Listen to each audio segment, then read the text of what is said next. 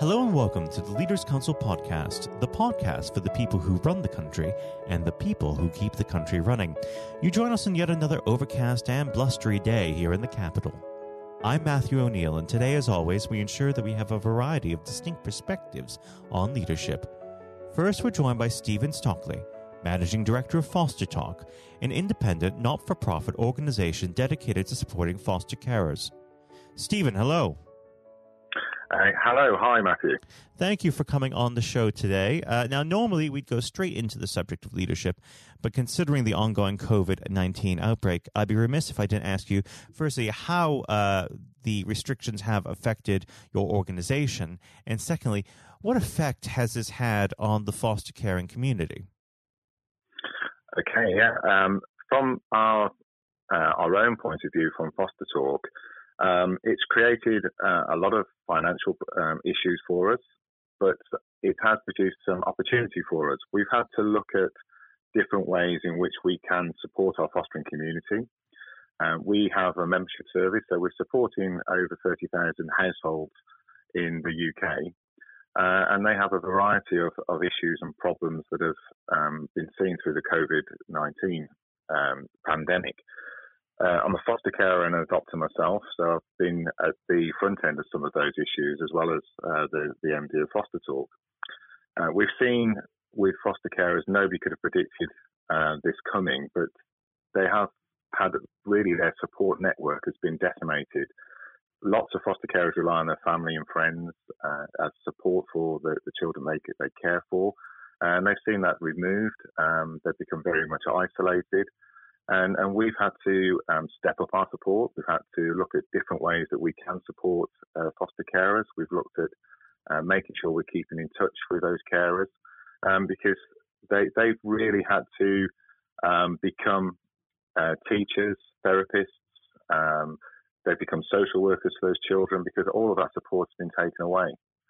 So they've had a very, very difficult time, and it's had a huge impact on not only the foster carers' mental health, but the children's mental health. And there's been some very disturbing reports that we've received over the past 3 months.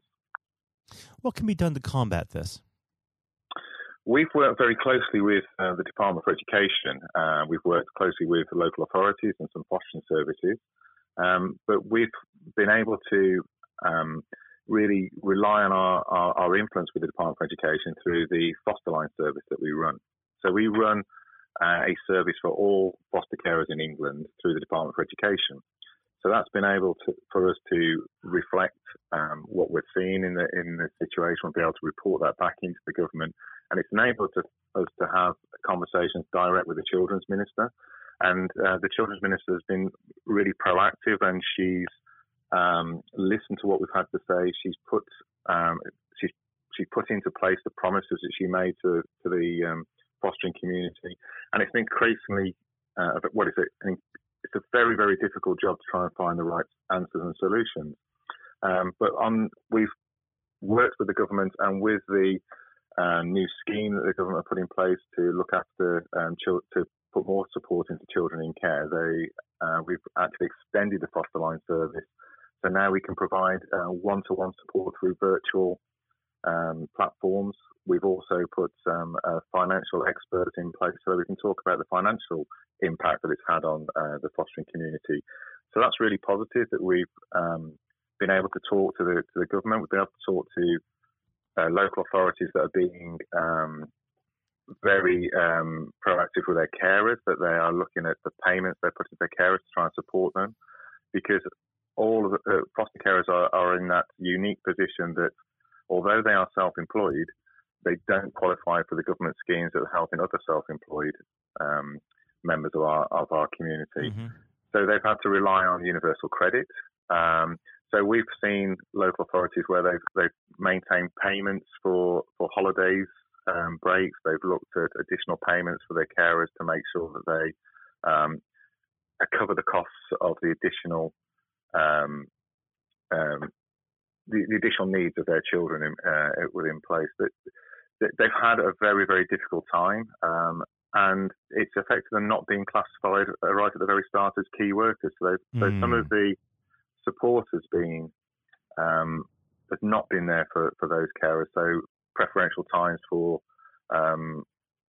deliveries from supermarkets and attending supermarkets. I mean, can you imagine a single foster carer with 2 or 3 children having to take those children to supermarkets? They've got no other means if they can't get onto the priorities for produce deliveries. They've had a lot of difficulties, and the minister recognised that, and she raised the status of foster carers to be classified in that key workers from our campaigning to the minister. So fantastic. It's good to see the government trying to change and trying to put more sort of resources in place, but it takes a while for that to filter down to the foster carers. So we've got a role in supporting them until that support gets to them as well. Well, we should move on to the subject of leadership. I always like to start this part of the conversation off by asking the same simple question. What does the word leader mean to you? To me, it's leading by example. It's making sure that we're true to our values of the company. It's true to make sure that those values are expressed through our ethics and the way we behave as a community. We really do believe within FosterTalk that we are family-based care, and we have to show those values to all of our service workers, to our staff and our employees as well. So leadership is really about standing up for what we believe in. It's showing the right way, and also a good leader will also admit when they've got it wrong and look at how we alter and how we change things as well. So feedback is important, and it's really making sure that we, as I say, we're true to our values. And how would you say that you came to your style and belief on leadership? Did you have any role models who shaped you in this way? Yes, I have. If we look back at sport, for my own personal position, I was very much involved in football and cricket and athletics. So it was looking to people who inspired me early on. So I'm a big Leeds United fan. So the great Leeds United team in the 70s, the Don Revie era inspired me, looking at people like Daley Thompson. I remember the Olympics and somebody that was an elite in their sport and the drive and the commitment they had.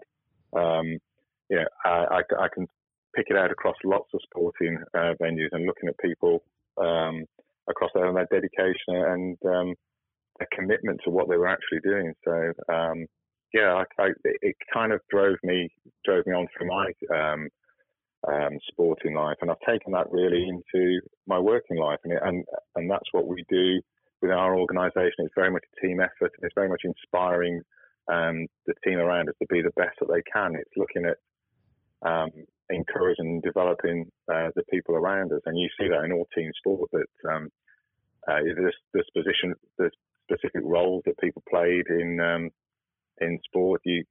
I remember reading things around, you got like Nobby Stiles used to break up the play with England, going back to our greatest ever sporting achievement in football, winning the World Cup, that you got a role where Nobby Stiles was breaking up play. You got, Jack Charlton wasn't the greatest Rolls Royce defenders, but he did a job. But then you got somebody who was so smooth with Bobby Moore behind that just dictated play and led that team through. So I think we take our inspiration from those that are around us in society into our working role. Absolutely. Now, unfortunately, our time together has drawn to its close. But, Steven, before I let you go, what does the next 12 months have in store for FosterTalk? The next 12 months are important for us at FosterTalk. We've identified through this pandemic the need for mental health for children in care. We've had reports that over 50% of the children in care have suffered with their mental health. We've had that the foster carers, a third of the foster carers have suffered with their mental health during this pandemic. We've changed our business strategy of providing our support on a virtual platform. That will continue going forward. We've looked at the productivity of our organisation and how we've enabled our workforce to remain at home, and and how that's been beneficial to them. So going forward, we will look at different strategies into the business to have that work-life balance a little for our workers to work from home, to look at that. But really, it's looking about what we need to put in place. There's always this with foster carers, they have to do training on what's expected from the local authority and the fostering services. They do training that it's mandatory. And then I think there's also training that the foster carer wants as well. And it's identified lots of issues where we can support foster carers better and we can put better resources in place. And I'm pleased to say that we've worked alongside the government. The government have looked at that as well. So they've provided those that extra funding. Hopefully that will continue so we can make sure that we progress alongside that. Well, I'd like to thank you very much for coming on the show today, Stephen, and invite you back on at some point so we can go more into this incredibly important topic. Stephen, thank you. Thank you very much. That was Steven Stockley, Managing Director of FosterTalk. And now, if you haven't heard it before, is Jonathan White's exclusive interview with Sir Geoff Hurst.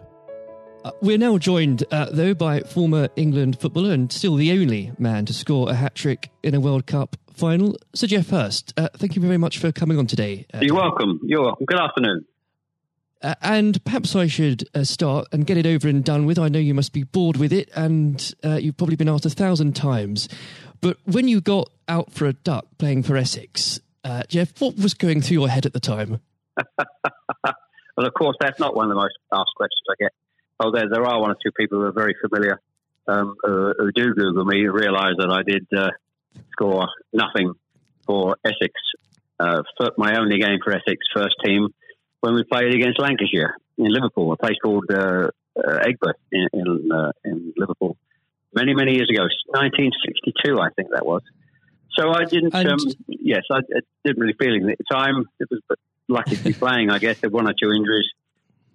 But the problem that I had was really messing about between the two sports. That was very detrimental to me over that period of time, being stuck between the two sports.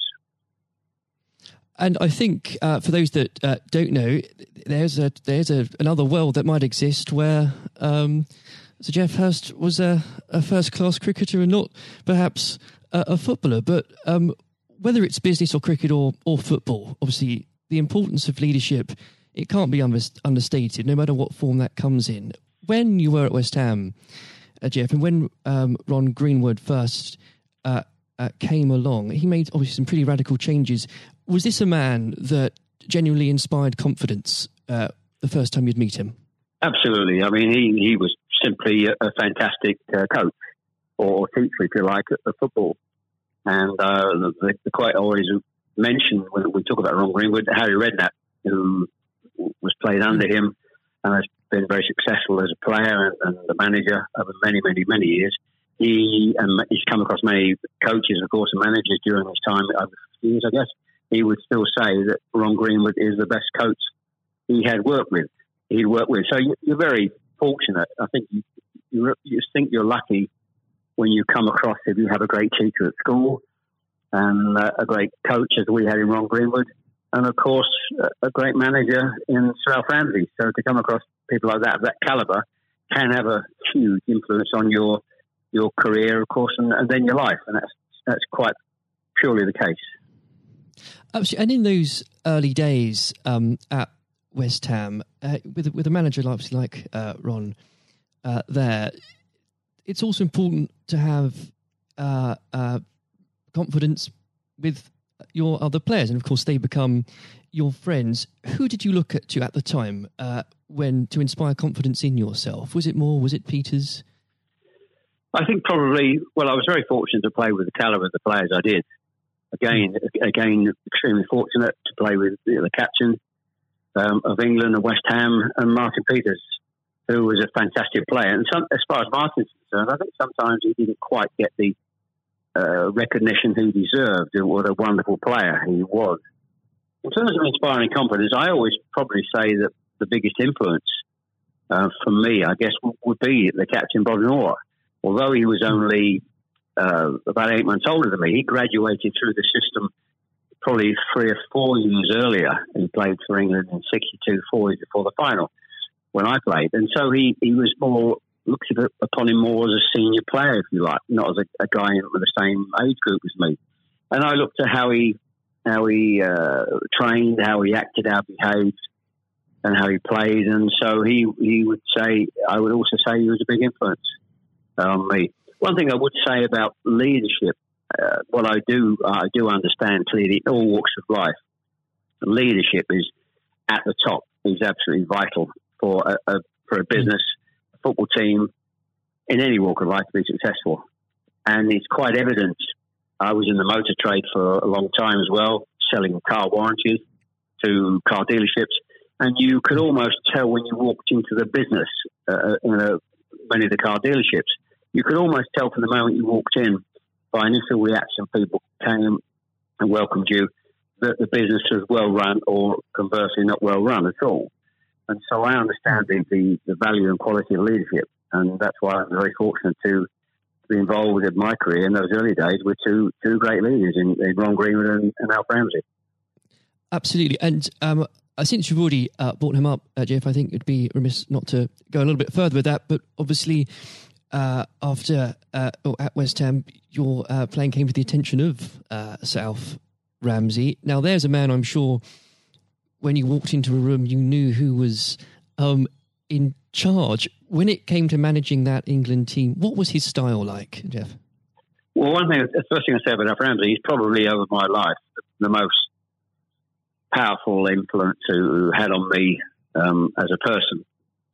Naturally, it happens to an extent because he's got your whole career in his hand. Whether he picks you for England or he doesn't pick you, it can have a great impact on your career and, of course, your life.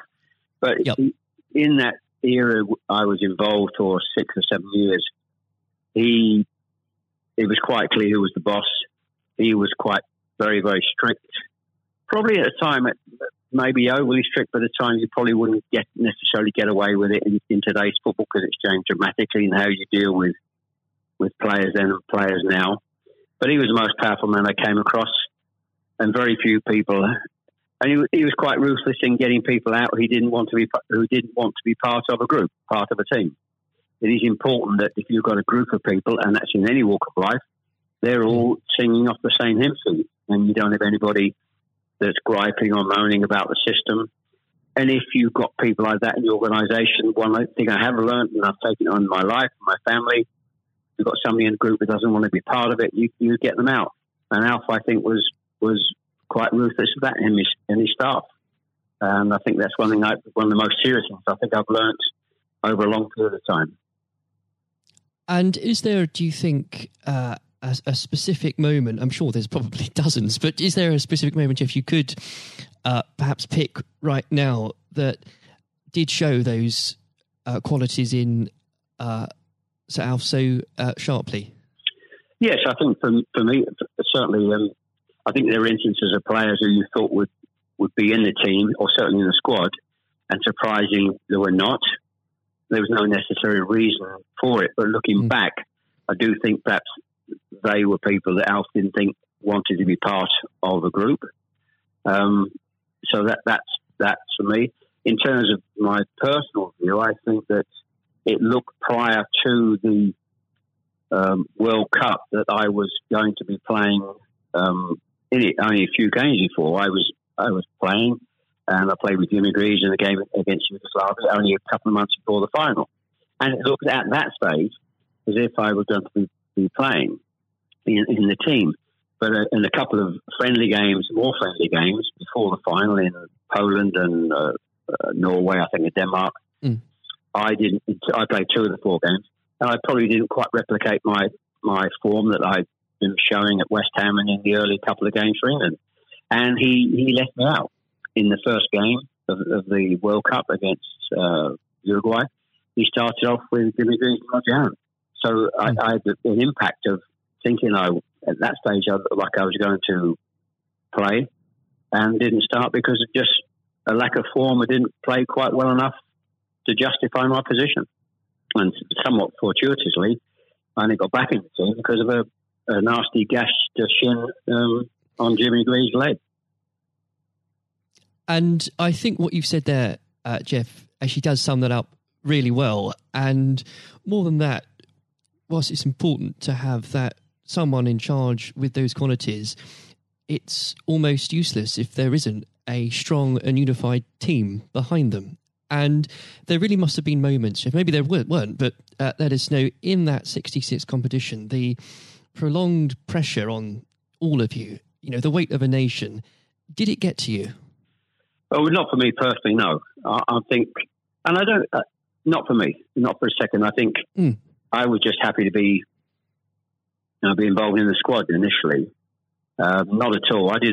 You're not aware of the magnitude of the occasion, really, looking back out. So I never really felt, people talk about pressure a lot, and it's there, and people talk about it in life. I didn't really necessarily feel any great pressure during the time I was there. And what is also important to say about Alf Ramsey, the people he left behind, that were left in the squad after he'd moved one or two players out, the squad were a bunch of very hard-nosed, professional, top-quality people.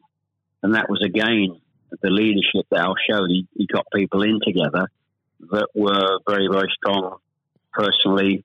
And I think that was part of the success we had. We were I always describe our group as hard-nosed professionals.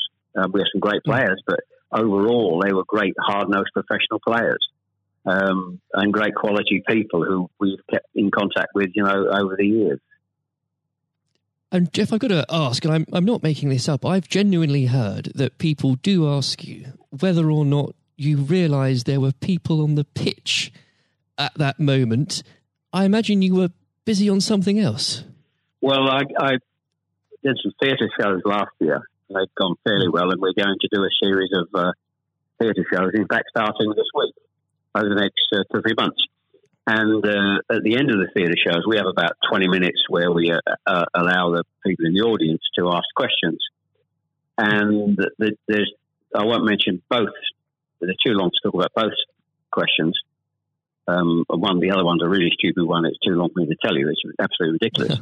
But the other ridiculous question I get asked, did I realise there were people on the pitch? And of course, I jokingly say, yes, I was just about to shoot to score the goal. And I looked round, put my foot on the ball, and looked round for a little while and said, oh dear, there are 6 or 7 people running on the pitch. So I've been asked that once at one of the theatre shows. So I make a joke about that and saying, yes, I put my foot on the ball and waited, just had a glance round, Maybe it does prove there are things such as stupid questions, really. Oh, yeah, there certainly are. I've got another one which I won't bore you with. It won't be too long to tell you. I was in a Jersey, or Channel Line, Jersey or Guernsey, 2 or 3 years ago, and most stupid, irrelevant questions, absolutely nothing to do with football whatsoever, which was absolutely, but I can use that now because it is quite funny. Well, maybe another time then, but we... well, you want me? I can tell you if you want. You got time? I can tell you if you want. Jeff, go on. I think it would be silly if I said no at this point. Okay, so I was doing at a dinner in the Channel Lines, 300 or 400 people, black tie dinner, guest of honour. On this occasion, I was speaking for about 20 minutes, then allowing questions from the audience at the end of the evening. And there was usual football questions, and then all of a sudden I had somebody at the back who asked a question. I didn't quite hear what he said. He didn't have the microphone with him. So I said, I didn't hear what he said. Can you please give this chap the microphone so I can hear clearly what he said? So the chap had the mic and he said, when a turtle loses its shell, is it naked or is it homeless? Right. What a question. What a question. I think that would be definitely in the stupid category, wouldn't it? So we had a laugh about that. And you've got to have a patient of a saint, I think, sometimes to put up with things like that. But then again, I found it amusing. I just found it amusing. In fact, some of the audience found it highly amusing as well. So it did make me laugh that day. If you can put up with my questions, you can probably put up with anything. But there would have become a point, though, Jeff, I think you were a young man when obviously this happened, when you must have realised that teammates, began looking at you for leadership. Is that something that occurred to you, or did you just realise that by one way or the other, people actually begin to look up for you for inspiration? Well, possibly. That's never really struck me until you've actually mentioned it now, quite frankly. It's a new question. Does anybody look up to me? I'm sure perhaps there are people who pay you compliments of fans of West Ham and Stoke, and of course England fans who I think probably it would be very immodest of me to suggest that I felt that somebody was looking to me for inspiration. You don't have to, but I will. Well, it's okay for a third party to do it. Perhaps that may have been the case over the years. People look at you and maybe it has a helpful effect. But I do think you how you behave and set examples on and off the pitch, people must realise that has an influence. How you react and behave to situations on and off the field surely probably has an impact to younger players coming into the team latterly. And with that, looking at football today, is there anybody that you think particularly on the field or the sidelines that strikes you as someone with those qualities that you could identify in a natural leader? Well, current players, you mean? Oh, players, managers, anybody that you look to today, really? Well, I think some of the outstanding. I think the best example about a leader at the moment is Klopp at Liverpool. He has been absolutely fantastic to acquire the players and get them to. Their attitude is absolutely fantastic. They're great players, but there's more than just being good players in football. It is have a good player with a fantastic attitude, and their willingness to work for each other and the team is absolutely outstanding. Hence these unbelievable results. There are, and the great players not always succeed as individuals, or probably even certainly as a team if you haven't got the right attitude alongside it. And they're probably, and that comes through the leadership. That's not just luck. That's absolute leadership. He'd be the best example, of course, in football terms today, easily. And of course, but going back not that long ago, Alex Ferguson is just absolutely. You've got to take him as the first example, because Klopp's only done this over a period of time, a short period of time. But if you look at the 26, 27 years that Alex Ferguson did with Manchester United, and subsequently since he's gone, how they are not doing so well. He's the best example of management we've probably ever seen, and I don't think anybody will see the like of that kind of leadership again. It's absolutely astonishing. And do you think? Could you imagine Sir Alf or even Ron Greenwood managing teams today? Yes, I think so. I think yes, no question at all. I think Ron Greenwood. Yeah, well, the answer, straightforward answer is yes. That's a good answer. The straightforward answer is yes. I can elaborate as much as you want, but the straight answer is absolutely categorically yes. And with and I know if we could talk about this probably for the next hour or so, but I'm conscious of the time. Looking back through your playing career, perhaps especially your time for England, who was it that struck you more than anyone else on the pitch that displayed qualities of not just leadership but companionship and level-headedness that you think that have stuck with you all these years later? Well, I think I was very fortunate, and I wouldn't pick any one player out. I think looking at so many, and that's why we were successful, because we had so many showing all those qualities that you just mentioned throughout the team.